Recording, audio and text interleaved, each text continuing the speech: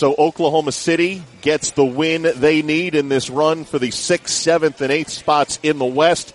They had blown a double-digit lead, PJ, and then were down 10, had a nice comeback late in the third behind Paul George. Dennis Schroder stepped up with a big run, and Russell Westbrook had the triple-double. Yeah, I don't want to say they just turned it on because that makes it seem too easy. They were in trouble for a while. Minnesota was playing really well, but what happened was Ryan Saunders had to go to players who were not really NBA players at this time, and he got caught with that group on the floor early in the fourth quarter, and the difference between the OKC subs and the players on the floor for Minnesota was just too big, and they just blew the game open. And from that point on, it was just a question of protecting the lead. Yes, Paul George stepped up with impressive second half. Russell, of course, did, but we knew that was going to happen. The difference was Dennis Schroder and the bench for OKC. You know, we saw a great stretch of Thunder play right around the All-Star break.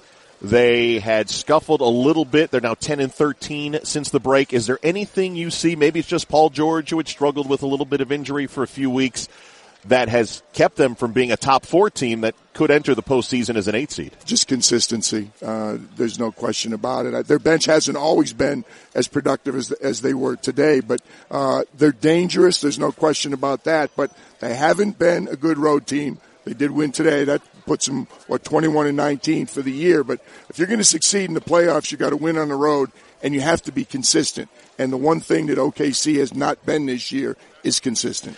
The West is always tough. This is win number 47 for Oklahoma City.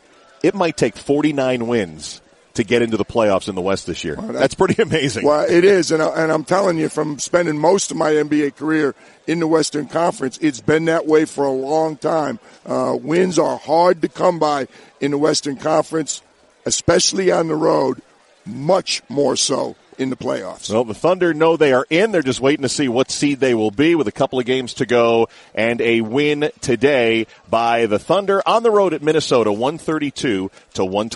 For PJ Carlesimo, I'm Marc Kestecher right here on your home for the NBA, ESPN Radio, and the ESPN app.